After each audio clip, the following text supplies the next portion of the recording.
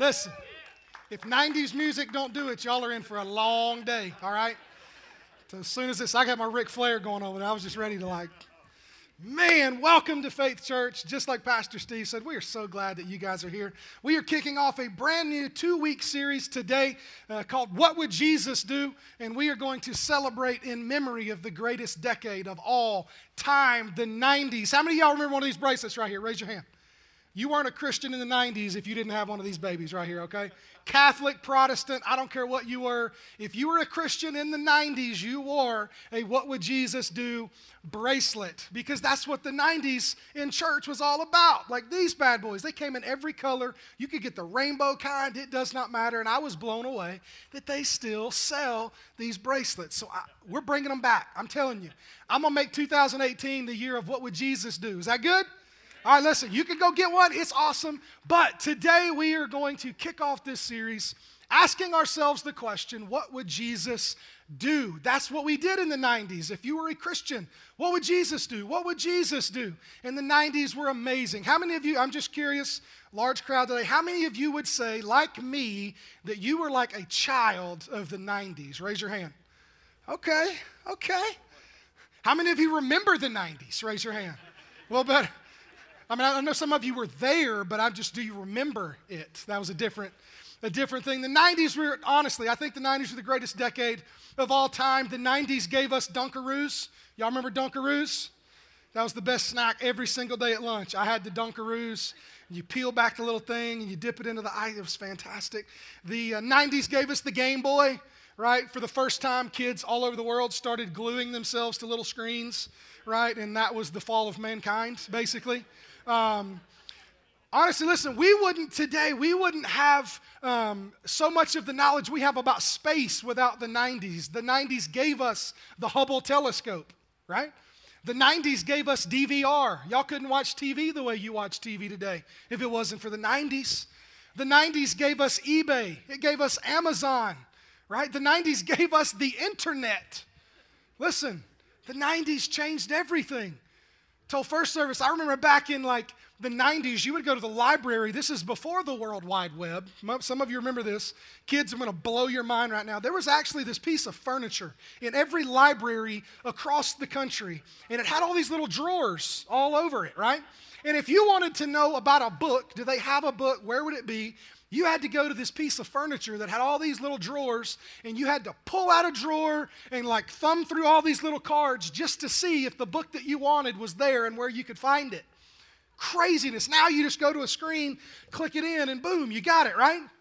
The 90s changed everything. And I don't even want you to get me started on sports in the 90s. Listen. Kids today have no idea what they are missing, especially in my favorite sport, which is basketball, right? Come on, y'all. 90s basketball, players of today could not survive the elbow throws and the punches that were laid. It was a different game back then. And you cannot think of sports at any point, especially the 90s, right, without thinking of the greatest athlete, the greatest basketball player of all time, this guy, right? No.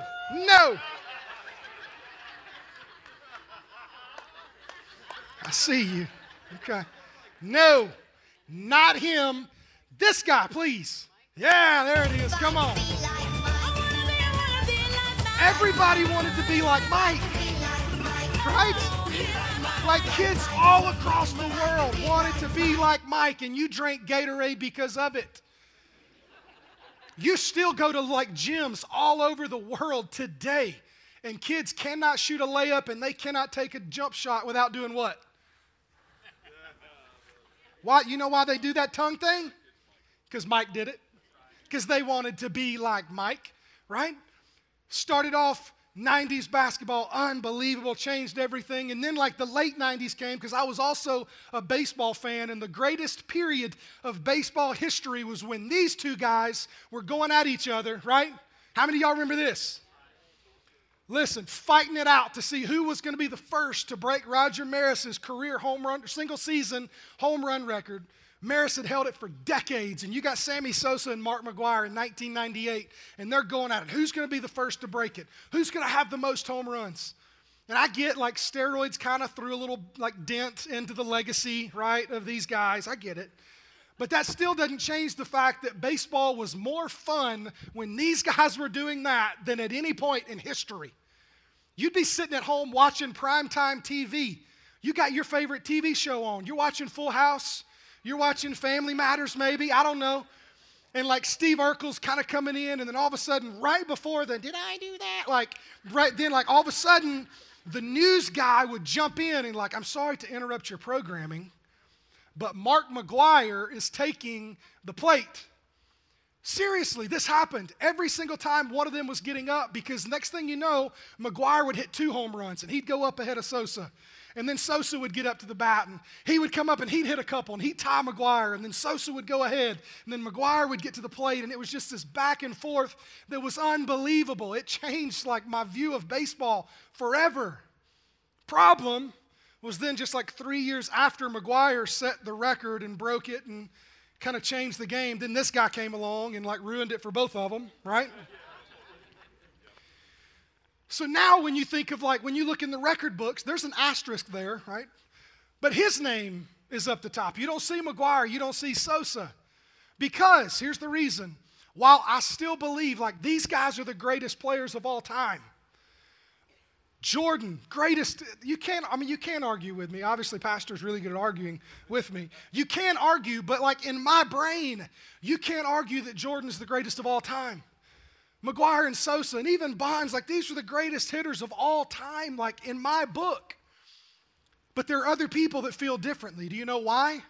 Because of this. Their greatness is limited to their time and space. It's limited. You ask my dad who the greatest basketball player of all time, because he was a child of like the 60s and 70s, he's going to tell you Oscar Robertson every time. Every single time. Averaged a triple-double for his entire career. Like, oh, it's Oscar Robertson. I'm like, that's dumb. Like, are you kidding me? You think Oscar Robertson could play with Jordan? Now kids these days, guess what? You think Jordan could actually play with LeBron? No way. We can have these arguments and all of us can be right because we're arguing from our time and space. Those guys were the greatest in their time and space. But this series, what would Jesus do? See, it's not a celebration of Michael Jordan or Barry Bonds or any of these 90s figures. This is a celebration of Jesus because you see, he's the greatest of all time, and it does not matter what time and what space you're talking about because he's not limited by those things. So as we break down this series, I'm not trying to convince you to be like Mike. I want you to be like Christ.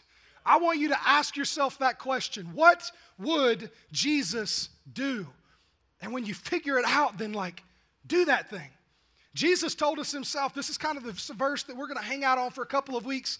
Jesus told us that you should be like him. In John chapter 13, verse 15, he said, I have set an example that you should what? Do as I have done for you. Well, what would Jesus do? Well, that's what we're going to talk about today. Because see, if you're new here to Faith Church, maybe you are one of our guests, maybe you're watching online right now for the first time, and you're trying to figure out who we are and what we're about as a church. If you haven't already figured it out as we've been through worship, right, as we've taken communion together, at Faith Church, we are all about Jesus. That's it. We are all about Jesus. Here at Faith Church, we believe that he is 100% God. We believe that he is 100% truth and accurate in everything that he ever did and everything that he ever said. So if you're here, you just need to know that if Jesus taught something, then we're going to teach it.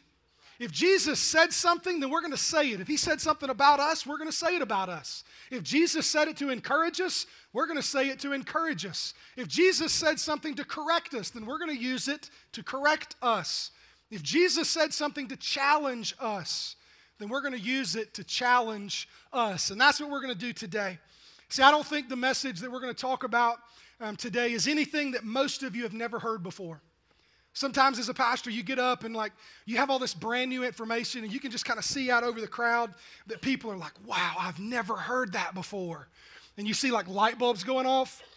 This isn't that kind of message. This isn't really about us teaching you something that you didn't already know. This is about us teaching you something that you do already know. The question is, are you actually doing anything with what you know? right? What are you doing with the knowledge that you have? Honestly, I believe this could be the most powerful day in some of your lives. I believe God has spent your entire life, some of you, getting you ready for the message that you're going to hear today. And if you'll open up your heart, if you will allow God to speak to you, and you will actually put into action the things that God says today, it'll change you forever. And not just you, it'll change the world. And that's the first thing I want you to do. As we get started, I want you to look at somebody, and I want you to say these words. Say, God created me. Say it now. See, y'all ain't getting on board. And I'll go back to the 90s music if I need to kind of get you there.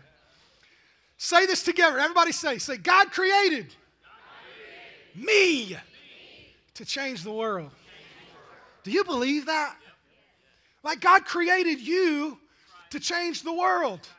Jesus, I don't care if you believe, I do care if you believe he's God, but it doesn't matter if you believe that he's God. It doesn't matter if you think he's really the Son of God who came down to die on the cross. It doesn't matter if you think he raised from the dead 3 days later. You cannot argue the fact that Jesus of Nazareth changed the world. You can't argue that. He's just a historical figure. He changed the world. Billions of people are still talking about him today, still teaching what he taught today. So regardless of what you do with Jesus, he changed the world. And as his followers, guess what that means you're called to do? Change the world. That's right. Change the world. That's what you're here for. So we're going to dive in today in a room full of world changers. Right. And we're going to hit a story that's probably one of the most taught passages of Scripture in all the Bible. So all of you, if you've been in church for any amount of time, you've probably heard this story taught. And it's the story that you'll find in Luke chapter 10. And it's called the parable of the Good Samaritan. Now, Jesus never called it that, but that's just what the Bible translators labeled it as. Story of the Good Samaritan. Read along with me if you got your Bibles. If not, we'll have it on the screens. Luke chapter 10, verses 25 through 30.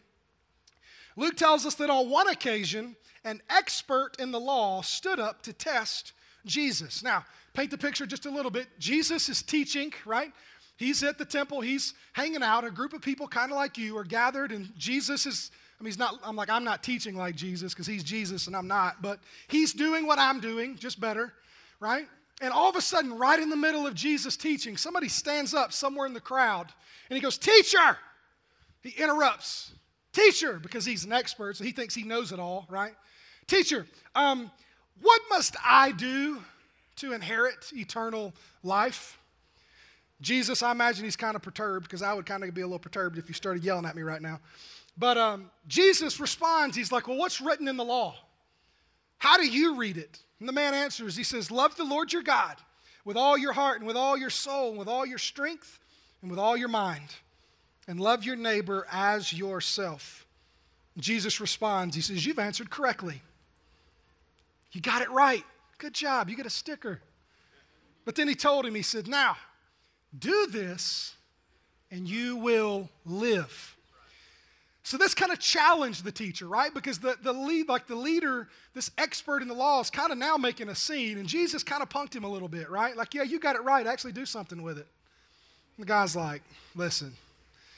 So in order to kind of justify himself, we're told that the man comes back at Jesus in verse 29, and he says, "Okay, Jesus, and who is my neighbor?" And Jesus responds with a story in verse 30, and he says, "A man was going down from Jerusalem to Jericho." Now, Jesus is getting ready to tell a story using an example of a man taking a physical journey, like geographically changing locations from Jerusalem to Jericho. Now, Jerusalem was higher in the mountains, Jericho was lower. So physically, this guy's getting ready to take a trip that's about 18 miles long, right? In this day, in Jesus' time, this road that Jesus is talking about was known as the Way of Blood because it was the most dangerous stretch that any person could travel. This is like you taking a midnight stroll down the back alleys of Detroit, right? Like it's probably a bad idea, man. Like if you can help it, let's not do that. So as soon as Jesus starts using this story, people are understanding like that's a dangerous trip to make. Traveling down 18 miles down the Way of Blood. But you see, it's not just a physical, like geographic location change. Jesus is also giving us a picture of a spiritual journey that many people take. See, Jerusalem, when you look at how that word translates, literally broken down, it's Jerusalem. Jerusalem stands for the city of peace. It was known as the city of God, right? It's the city where God's people were and God was taught. That's where the temple is, like the city of God. Jericho, on the other hand, when you look at how that translates out, Jericho is an Arabic word that means the city of the moon. What is the moon? It's darkness. There's no light in the moon. So literally, Jesus is telling us, yes, this man's taking a physical trip down from Jerusalem to Jericho, but it's also another picture of someone taking a trip from the things of God, from the place of peace, down to a place of darkness. And anytime you see somebody do that, anytime you as a person leaves the things of God, you always go down. And you always take a dangerous trip to get there. That's what Jesus is saying. So, he says the man was going down from Jerusalem to Jericho when he was attacked by robbers. They stripped him of his clothes, they beat him and went away, leaving him half dead. Now, this wasn't a surprise to anybody that was hearing Jesus teach the story, right? That's what happened on the way of blood. But what I want to talk to you guys today, knowing that we sit in a room full of world changers, is I want to talk to you today about how to not change the world. How to not do it, right? Jesus kind of gives us an example of a couple guys who, at least in this story, did not change the world. Luke chapter 10, verses 31 and 32, we're told, first, that a priest happened to be going down the same road, and when he saw the man, he passed by on the other side. So we've got a guy like me, a guy like Pastor Steve, right, whose job is to bless the people and speak on behalf of God to the people and sacrifice their offerings. And like, this is a big deal, right? Except the guy on this journey, he crosses over to the other side, seeing the man lying there, he passes on by. Verse 32, we're told that so too a Levite, the Levites in this story were a tribe that were totally set apart. This is the people of Moses from the tribe of Levi that God had set apart. These were the servants in the temple. These were the volunteers that had the honor of serving in the temple of God. And they got to carry the Ark of the Covenant. They got to carry the furniture inside of the temple. So like loosely translated, we've got a guy like me, a pastor, a priest, and we've got some bought-in church members, right, who have the honor to serve in the house of God. And both of these men have made their way by, and they pass this guy, leaving him on the other side.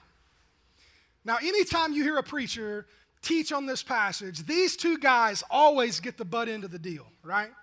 Like they're always used as the bad example. They're always used as, how could you be that guy?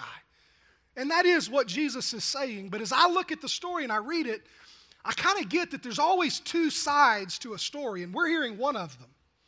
So I tried the best I can to put myself in the place of the priest and in the place of the Levite to know what was going through their heads as they're making their way down this journey. You can say a lot of different things. There are people that will get up and teach that, one of the things the robbers would do is they would set traps for people so that people would fake being hurt, right? So that if you actually tried to be good and stop and help them, then all of a sudden they would jump up, take a sword, they would then rob you, beat you, and leave you on the side of the road. So maybe that was the thought going through these men's mind as they crossed to the other side and kept going. But whatever it was, I want you to know that it was a justification.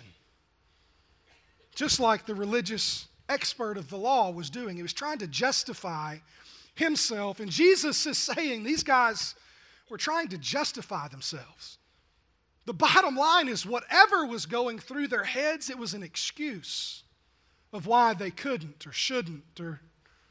And so today I want to hit three of the top justifications, three of the top excuses that honestly I've heard a whole lot, right, doing ministry full-time and like living this life.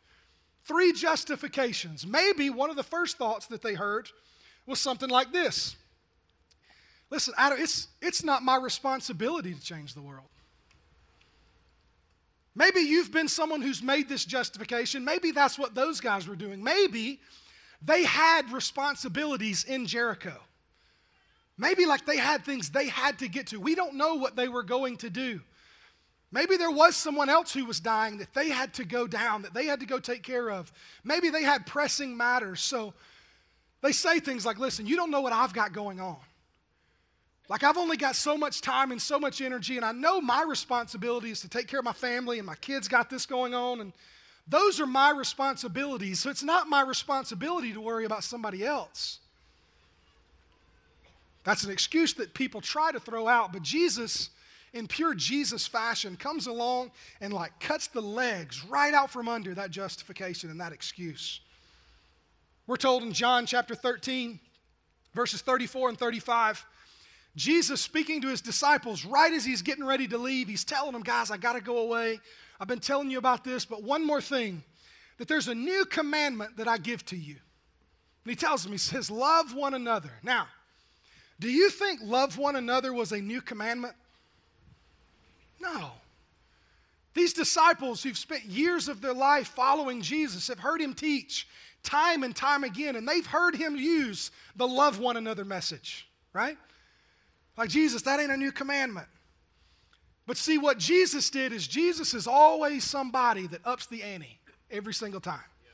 Like, you don't want to play poker with Jesus, right? Because he's not the guy when it comes around and you've done this. He's not the guy that calls the bet, like I call. He's for sure not the guy that folds. Every single time it comes back to Jesus, Jesus says, I'll raise you. Oh, you bet 50, I'll raise you 100. Okay, let's back around. All right, Jesus, I bet 100. All right, I'll raise you 200. Every single time he ups the ante. Do you know why? Because Jesus isn't interested in you upping the bet every single time it gets to you. Jesus wants you to take every chip that you've got and he wants you to push it to the middle of the table.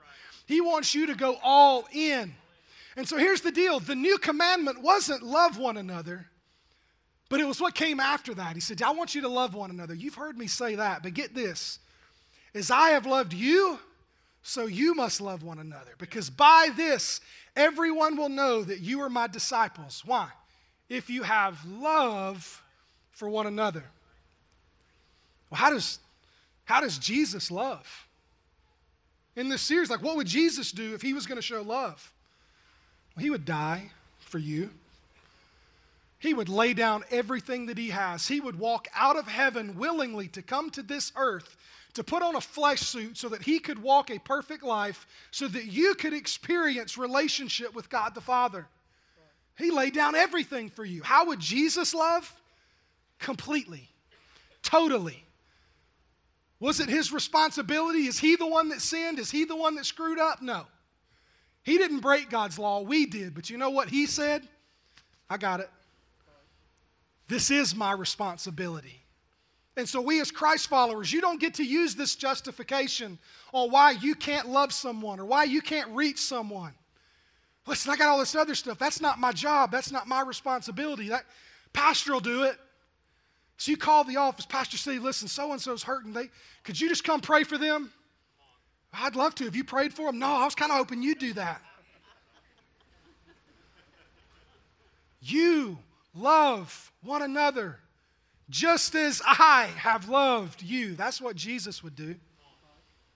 And we call ourselves Christ followers. If you're following Christ, you got to do what Christ did. He gave everything. Second thing, excuse we hear a lot. This is kind of my favorite. This is sort of my pet peeve. People are like, yeah, I'm going to change the world. I want to do it. I want to be involved. But listen, it's going to have to happen tomorrow. Because I got a lot going on right now. Like, you should just see my schedule, you know? Like, I got Mondays, I got this. Tuesdays this. You know, little Johnny's got Little League on Tuesdays and Thursdays. Sally's got dance on Mondays and Fridays. I go, take care of my house and got to do stuff with my family on Saturdays. You got church on Sundays. Like, my schedule is so crazy. I want to serve. I want to be involved. I want to love my neighbor, but I can't do it right now. I got to get some stuff straight. But one day, I'm going to love. Listen, I know I want to give, but I got these student loans. I got this debt. Like, I'm working to pay this off. And you talk about that 90-day tithe challenge. And you talk about being, a part of what God's doing here. I'm going to do that tomorrow. And can I be real honest with you? The devil loves this one. This is his favorite. because he will celebrate you in this. He will support you in this. He loves that you want to change the world tomorrow, because he knows that eventually, the more times you say tomorrow, tomorrow becomes next week. And next week becomes next month. And next month becomes next year. And the next thing you know, you're 5, 10, 15 years down the road, and you have nothing of eternal significance to show of how you've loved people, because you continue to allow your schedule to override doing anything else that God has called you to do. I want to change the world, but I just want to do it tomorrow. Again, we're not given that option. Look at this. 2 Corinthians chapter 6, verses 1 and 2. Paul tells us, he says, working together with him, that's God. Working together with him, then, we appeal to you to not receive the grace of God in vain. Receiving it in vain means don't take it lightly. Don't just think that this is a gift that you've been given that's just kind of oh yeah, it's cool, you know. Don't take it in vain. Spider-Man said it one time, right? With great power comes great what? Responsibility. Paul's saying, don't take this grace, this gift that God's given you in vain. For he says, in a favorable time, I listened to you. And in a day of salvation, I helped you. And I like this next word. I want to bring this back to like 2018 vernacular. He says, behold. It's like, pay attention. Look at this. Behold, now is the favorable time. Behold, now is the day of salvation. It's not tomorrow. It's not next week. You're not guaranteed those things. I want to love, I want to give, I want to serve, but I got to do it tomorrow. What would Jesus do? He'd do it now. Because that's how you love people. That's how you would want other people to love you, and that's how Jesus loved us. And as Christ followers, that's how we're called to love other people. And in doing so, you will change the world. But you don't want to? That's all right. Just say, I'll do it tomorrow. And you'll never make an impact on anything as long as you live. The third excuse, I like this one because this is the easiest to shoot holes in. The third excuse is this. Listen, I want to change the world, and I'm ready, but I'm just one person. I can't change the world. And you know what? I'll give it to you. Maybe you're not the most popular. Maybe you're not the most outgoing. You're not the most charismatic. You're not the most engaging person. But the cool part is you look throughout history. You pick any world-changing moment that you want to. You know the cool part? It always starts with one person. That's right. That's right. That's the only way it's ever worked, is with one person. Jesus continues on in this story. Luke chapter 10, verses 33 through 37, we're told that after the priest and the Levite passed by on the other side, these are both Jews leaving a Jew on the side of the road, we're told that a Samaritan comes along. This is the enemy of the Jews. And as he traveled, he came where the man was, and when he saw him, he took pity on him. And so he went to him and he bandaged his wounds, pouring on oil and wine. Do you know what that oil and wine represents? That represents the Samaritan's possessions. He laid those things down. He gave them to the man that was needing help. Why? Because he was showing him love. He laid down his possessions. Then he put the man on his own donkey and brought him to an inn and took care of him. Now, just think through this rationally. If he takes the injured man and puts him on his donkey, then what do you think he is now doing? He's walking. An 18-mile journey. We don't know where on that journey this took place, but it's a good chance that this guy put the injured man on his donkey and took off on an 18-mile walk through dangerous terrain, putting himself at risk so that he could love somebody else. I'm curious how many of us in this room would walk a mile to help somebody else. Putting yourself in harm's way. Putting your personal convenience and comfort aside for somebody else. That's what the Samaritan did. The next day after he wakes up and he spent all night laying down his schedule and his timetable, which I guarantee you did not include stopping and helping an injured man on the side of the road. After he's laid down his schedule and his possessions and his personal comfort, he gets up the next morning and he goes to the innkeeper and he took out 2 denarii. That's money.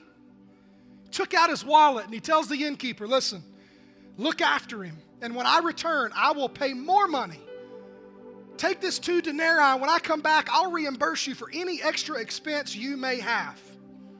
And then Jesus looks back at the religious expert and he says, so, which of these 3 do you think was a neighbor to the man who fell into the hands of robbers? And at this point, the religious expert's cooked. He has no choice but to yield in this debate in front of all the people. But he can't bring himself to say the words, the Samaritan. And so he just says, the one who had mercy on him. And Jesus said, yep, bingo, you got it. You have answered correctly. Now, go and do likewise. Yeah, you're right. You want to inherit eternal life, you want to experience the kingdom of God, then you got to love God and you got to love people. How do you love someone? Who are the people that you're supposed to love? You give everything, because that's what I did for you. That's what Jesus says. Laid it all down. My possessions, my time, my personal convenience, my resources. Laid it all down. And he tells us, now go and do likewise. See, as Christ followers, you're called to change the world because that's what Jesus did. But the only way you get to change the world is you take everything that you have and you lay it down for other people. So the question, here's the challenge. I told you, it probably wouldn't be anything you've never heard before. The question, though, is how are you doing with the knowledge that you already had? How are you loving people? How much of yourself are you laying down? If we as Just Faith Church, forget like we as Christianity, if just us as Faith Church, if every single person in this church loved people the way you love people, how much love would come out of this house? Jesus said that that's how people would know that you're my disciples, with the way that you give of yourself for other people. If everybody in this house served the way you serve, how many people would be loved and cared for? If everybody here gave like you give, how would we be doing right now? Would the lights be on? Easter's 2 weeks away from right now. Invite cards out in the lobby. Let me ask you a question. If every single person, Pastor Steve included, if we all invite people like you do, how many people can we expect on Easter Sunday? See, that's laying your life down. But yet we still have all these excuses that we throw out there. You're called to be a world changer. Ephesians, Paul tells us, chapter 2, verse 10, he says, for we are God's handiwork. Some translations say masterpiece right here. For we are God's handiwork, created in Christ Jesus to do good works, which God prepared in advance for us to do. The opportunities are there for you because God's already put them in front of you. Just like the man laying on the road, you guys are going to go to work and you're going to go to school and you're going to go through your week. And there are going to be opportunities all around you for you to love people.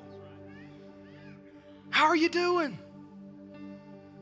Would people look at you and say, they clearly love Jesus? Because I can see it with their love. Or are we full of excuses? I don't have enough money. I'm trying to struggling here. You know, your income level doesn't change the fact that you're God's masterpiece. It has no impact on it. James chapter 2, verse 5 tells us, James says, listen to me, dear brothers and sisters. Hasn't God chosen the poor in this world to be rich in faith? Aren't they the ones who will inherit the kingdom he promised to those who love them? So your money, your resource has nothing to do with it. Your education level, your physical health has nothing to do with it. Look at 1 Corinthians chapter 1, verse 27. It says, but God chose the foolish things of the world to do what?